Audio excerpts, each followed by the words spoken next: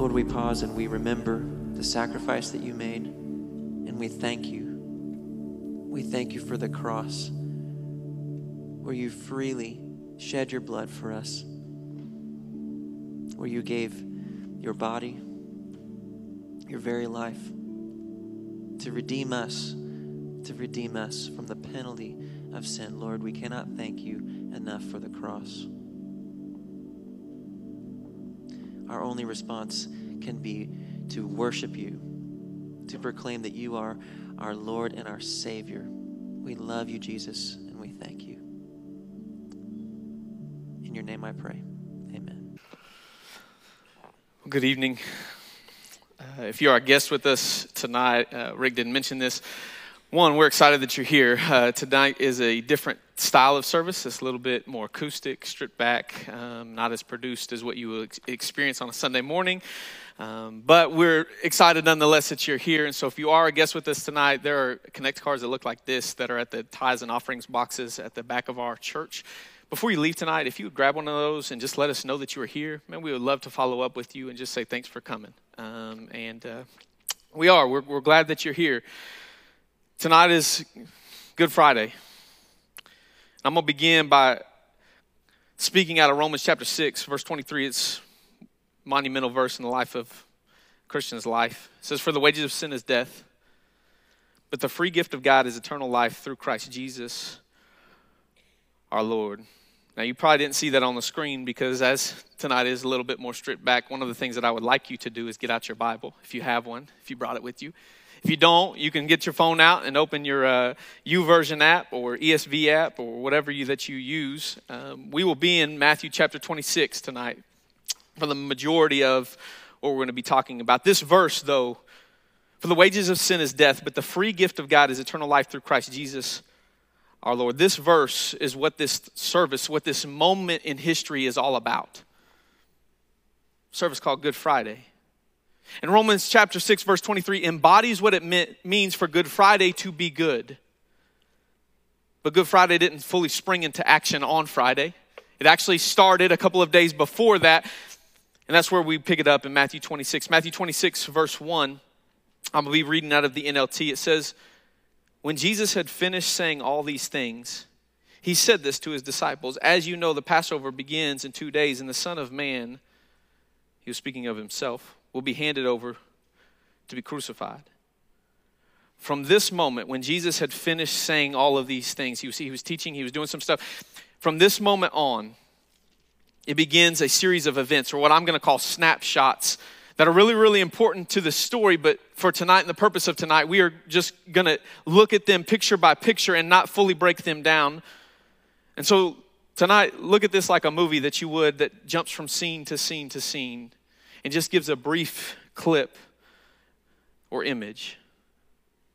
First snapshot is Jesus is anointed by Mary Magdalene. It's an incredible moment. She's weeping and she breaks this jar and she has this incredible moment. And while that happened, in the moment where she's doing this sacrificial, one of the most sacrificial things that you see of anybody that's not Christ in Scripture, in the New Testament, do, the disciples in that moment become jealous. Saying, could we have not done more with what she gave? Could we have not done more? Which is our response, right? We do this in church all the time. Could we have done something else to do more? Could we not have done something else, right?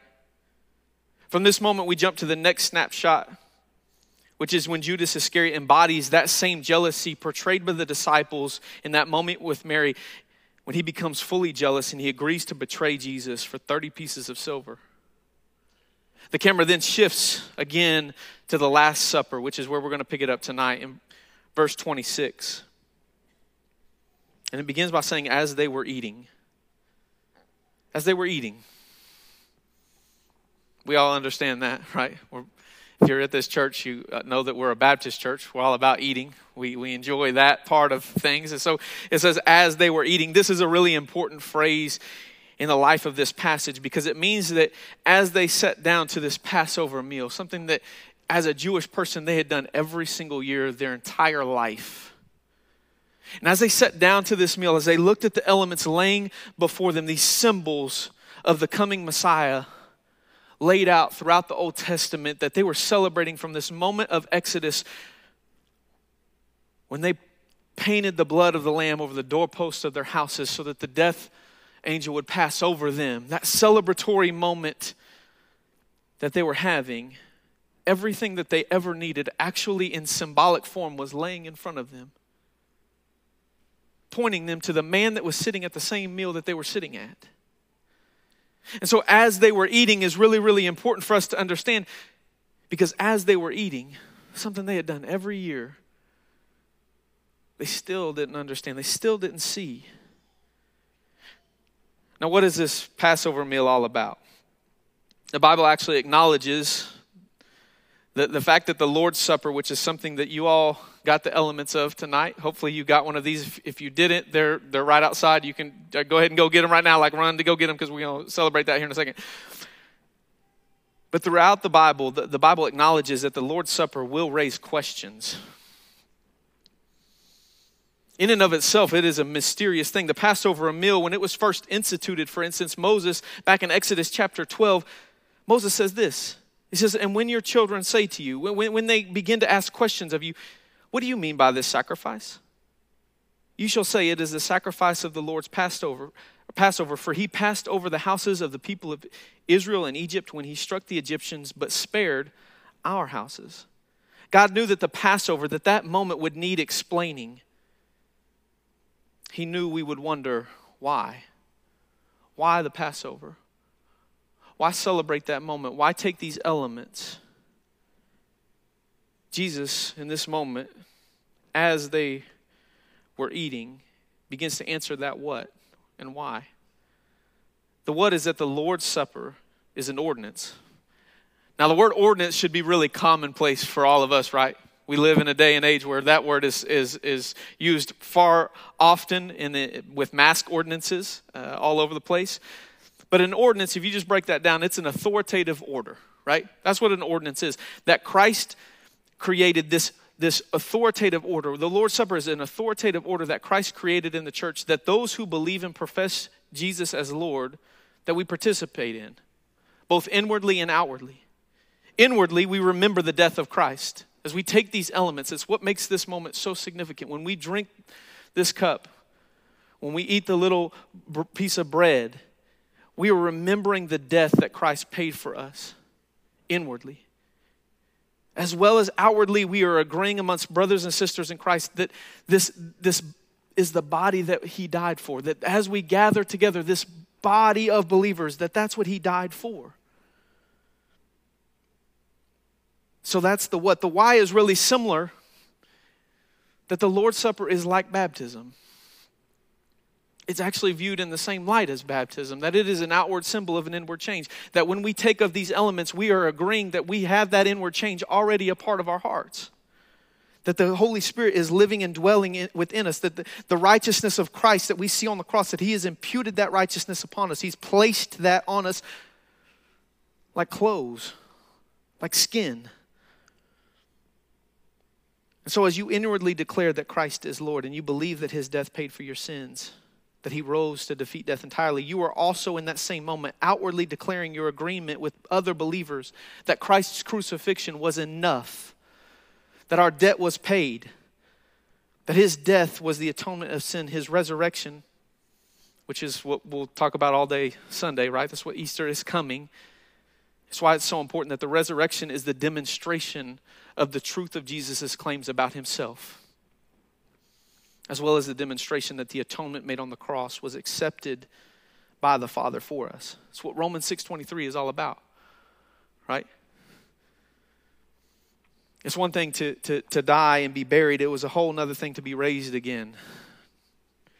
And that's what Jesus is confirming on the cross. That's what he confirms in the Lord's Supper. And so as we take this Lord's Supper tonight, let us think about the what it is. Let us not just take it as another element, but really reflect on what this moment is and the why, because this isn't just a Jesus Lunchable, right? This isn't just a little snack. If it was, it's not that good. The juice doesn't taste that good and the cracker's pretty dry. But it is important as baptism. in the life of a believer. And so as we take this tonight, as we begin walking through this passage and we take these elements, what I will ask is that if you're not a believer, if you haven't placed your faith and trust in Jesus, my ask is that you simply would not participate. And that may sound weird, but it is for the life of a believer.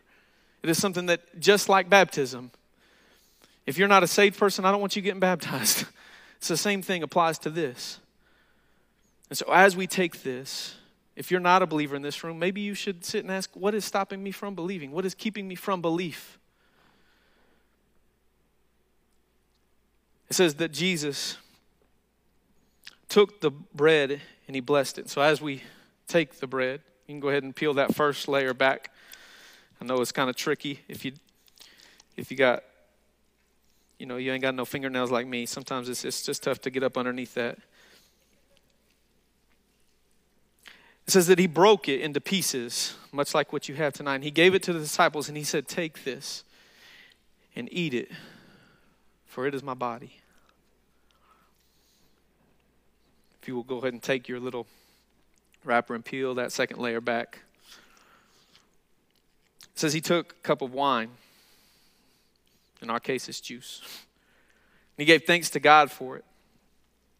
He gave it to them and he said, each of you drink from it, for this is my blood, which confirms the covenant between God and his people. It is poured out as a sacrifice to forgive the sins of many.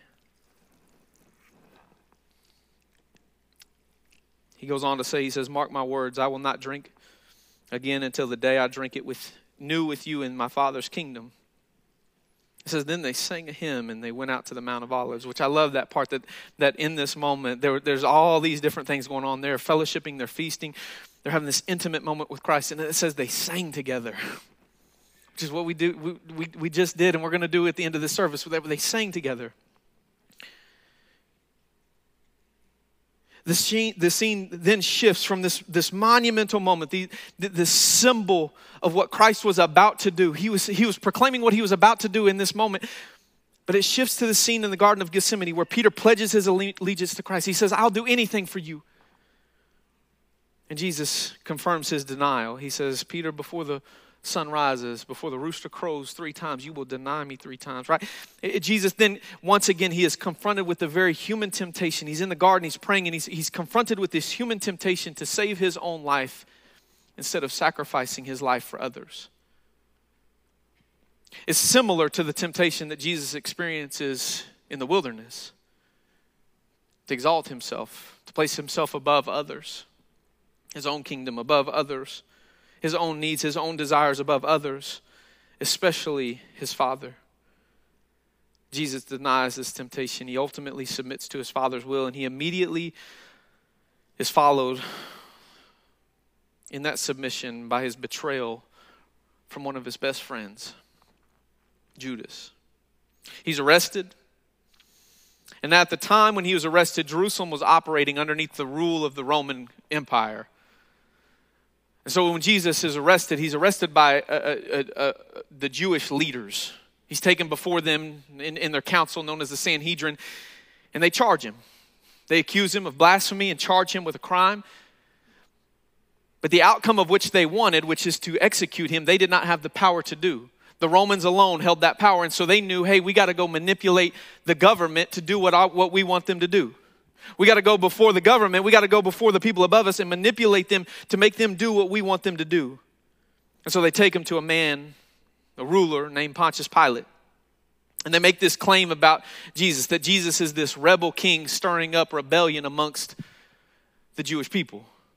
They say, hey, if you don't stop him, if we don't put him to death, he's going to do some really bad stuff to the Romans. And so Pilate straight up asks him, he says, are you the king of the Jews? And Jesus goes, hey, he says, those are your words, not mine. You said it. Pontius, in this moment, actually sees Jesus as an innocent man.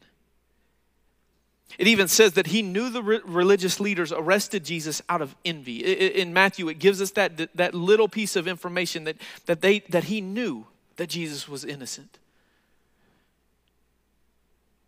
But in this moment, as he sits at the seat of judgment, he makes a decision that he's either going to release Jesus whom he knows is innocent, whom his wife knows is innocent, or he presents a man named Barabbas. Now, Barabbas was a criminal. He was.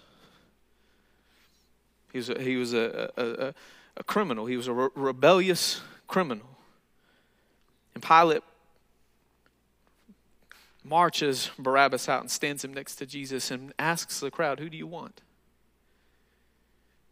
And they answer with Barabbas. They free him. And as Pilate is sitting in this place of judgment, he decides to make this deal with these people at this time to release this notorious prisoner, this criminal rebel Barabbas. And in that moment, the innocent man of Christ took the place of the guilty one, Barabbas. This moment is hugely important to us as we talk about the reason that Good Friday is good. It's because this scene is us. This is us. It's every single one of us that we are marched out in front of a righteous and perfect God. He says, who do you want? The innocent man Jesus, who never sinned, who lived a perfect, sinless life, or us, whom our best efforts, as the Bible says, our best that we offer God is like dirty rags. We are guilty of breaking God's law. We are the rebel towards God's ways. We are selfish, and without Christ, we are waiting to suffer God's wrath.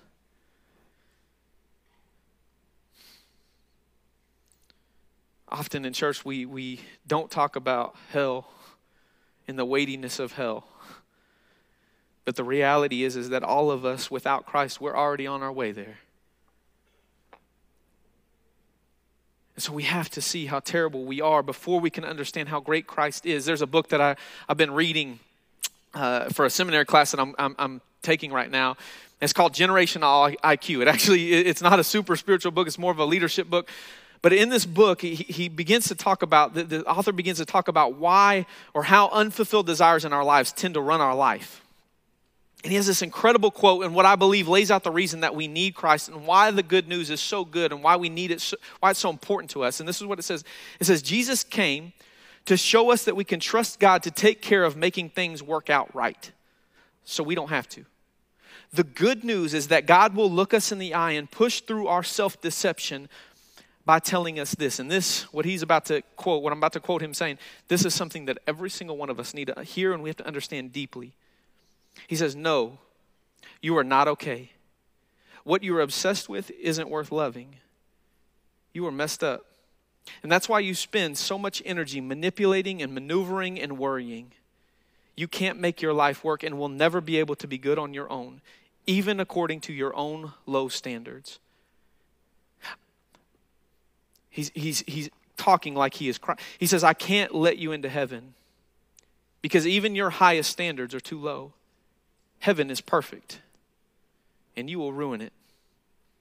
I know you struggle to understand this because you only love people who are nice, but I love you even though you are often a self-centered jerk. Actually, I've loved you since before I made the world. I knew then that you would mess up your life. Nonetheless, I love you so much that I made you anyway. Knowing the price I would have to pay to cleanse you from your sins and begin the process of transforming you into someone who enjoys doing what is good. A person who will love the way that I run heaven. He goes on to say, our God is stunning.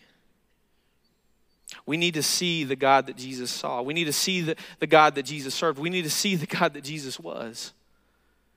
When we begin to see God as that perfect judge, and Christ as that perfect atonement, that is when the gospel becomes sufficient. When we see ourselves the way God sees us. This is what I talked about a couple weeks ago when I talked about confession. Like when we confess our sin before God, we are just agreeing with God about that sin. So back to the story, Jesus is arrested, he's accused, he's sent to be killed by the means of crucifixion. Now what you have to understand is that the Romans were incredibly good at the evil art of executing somebody. They didn't just know how to kill people. They knew how to keep someone alive long enough that death was the thing that they most desired. where the person was left begging for death. And they would hang that desire right in front of that person like a carrot in front of a donkey. Where they're so close they could smell it. They could almost taste it. And they would prolong life just a little bit more. A little bit more pain, a little bit more suffering. That's what the cross was all about. It was beyond any earthly pain that we can understand. The process that Jesus experienced was meant to prolong life just enough where he was left ready for death. What the Romans didn't understand is that he was ready for death long before he ever got on that cross.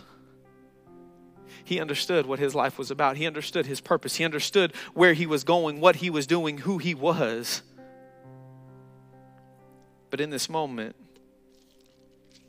in Matthew chapter 26, 27, that's where he's at. It says, along the way, they came across a man named Simon, who was from Cyrene, and the soldiers forced him to carry Jesus' cross, and they went out to a place called Golgotha. It says the soldiers gave Jesus wine mixed with bitter gall, but when he had tasted it, he refused to drink it. And after that, they had nailed him to the cross. The soldiers gambled for his clothes by throwing dice, and then they sat around and kept guard as he hung there. A sign was fastened above Jesus' head, announcing the charge against him. It read this: "This is Jesus, the King of the Jews." 2 criminals were crucified with him, one on his right and one on his left. So Jesus is taken. He's nailed to this cross. He's placed next to 2 other real criminals who had committed real crimes, who were deserving the death that he, as an innocent person, was experiencing himself. And even in this moment, he begins to be mocked. You say you're the king? Why don't you get down off that cross? Oh, you're the Son of God, but you can't even say, you saved other people, but you can't save yourself. But Jesus loved his enemies to the very end. In his worst moment, in the darkest moment of his life, of his earthly human life, he shared love. He offered hope. He turns to one of the criminals dying right next to him, and he gives him hope. In Luke, he's quoted praying for the men that are actually executing, the men who drove the nails through his hands, the men who hung him on that cross. Father, forgive them. They don't know what they're doing. And at that time, the sky darkened as an innocent man died the death of a criminal. Each gospel records Jesus kind of handling this moment, saying a couple of different things as different authors, as Matthew, Mark, Luke, and John all highlight a couple of different things in this moment, and they spotlight different things. But in John, it says this. It says, Jesus knew that his mission was now finished. And to fulfill scripture, he said, I am thirsty. And so a jar of sour wine was sitting there, so they soaked a sponge in it, put it on a hyssop branch, and held it to his lips. When Jesus had tasted it, he said, it is finished. Then he bowed his head and he gave up his spirit. This phrase, it is finished, it's maybe one of the most significant phrases in all of Scripture because of what was finished in that moment. Jesus wasn't referring to his earthly life. The wages of sin is death, but the gift of God is eternal life through Christ Jesus our Lord. That wage was due. There was payment that needed to be made. That wage of death needed to be made. And it was paid for by Christ on the cross. In that moment, the darkest moment in human history, Christ became sin. Often we don't understand this. We think that he just took the sin. That's not what he did. He became it. He became sin in that moment so that we didn't have to pay that debt. He who knew no sin became sin for us. This is the power of the cross. It's what allows us to stand before God sinless to those who confess and believe in Christ. Romans 10 says, if you openly declare that Jesus is Lord and believe in your heart that God raised him from the dead, you will be saved. He goes on to say, for it is by believing in your heart that you are made right with God, and it is by openly declaring your faith that you are saved.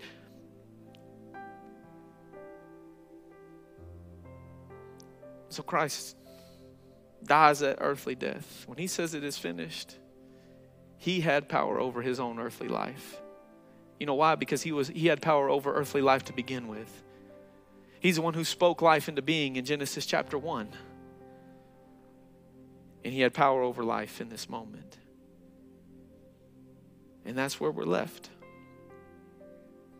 The Savior of the world, perfect, sinless, spotless, murdered by those claiming to love God, but who secretly were envious of him. We are left where the Pharisees were, standing, looking at Christ, looking at this moment with the question sitting before us, will we accept this gift? Will we repent of our sin, confess Christ as Lord, and believe in our heart that through Christ we are made right with God? We all have that choice. That free gift is being offered to us. It is our job to recognize our sin, repent, and believe.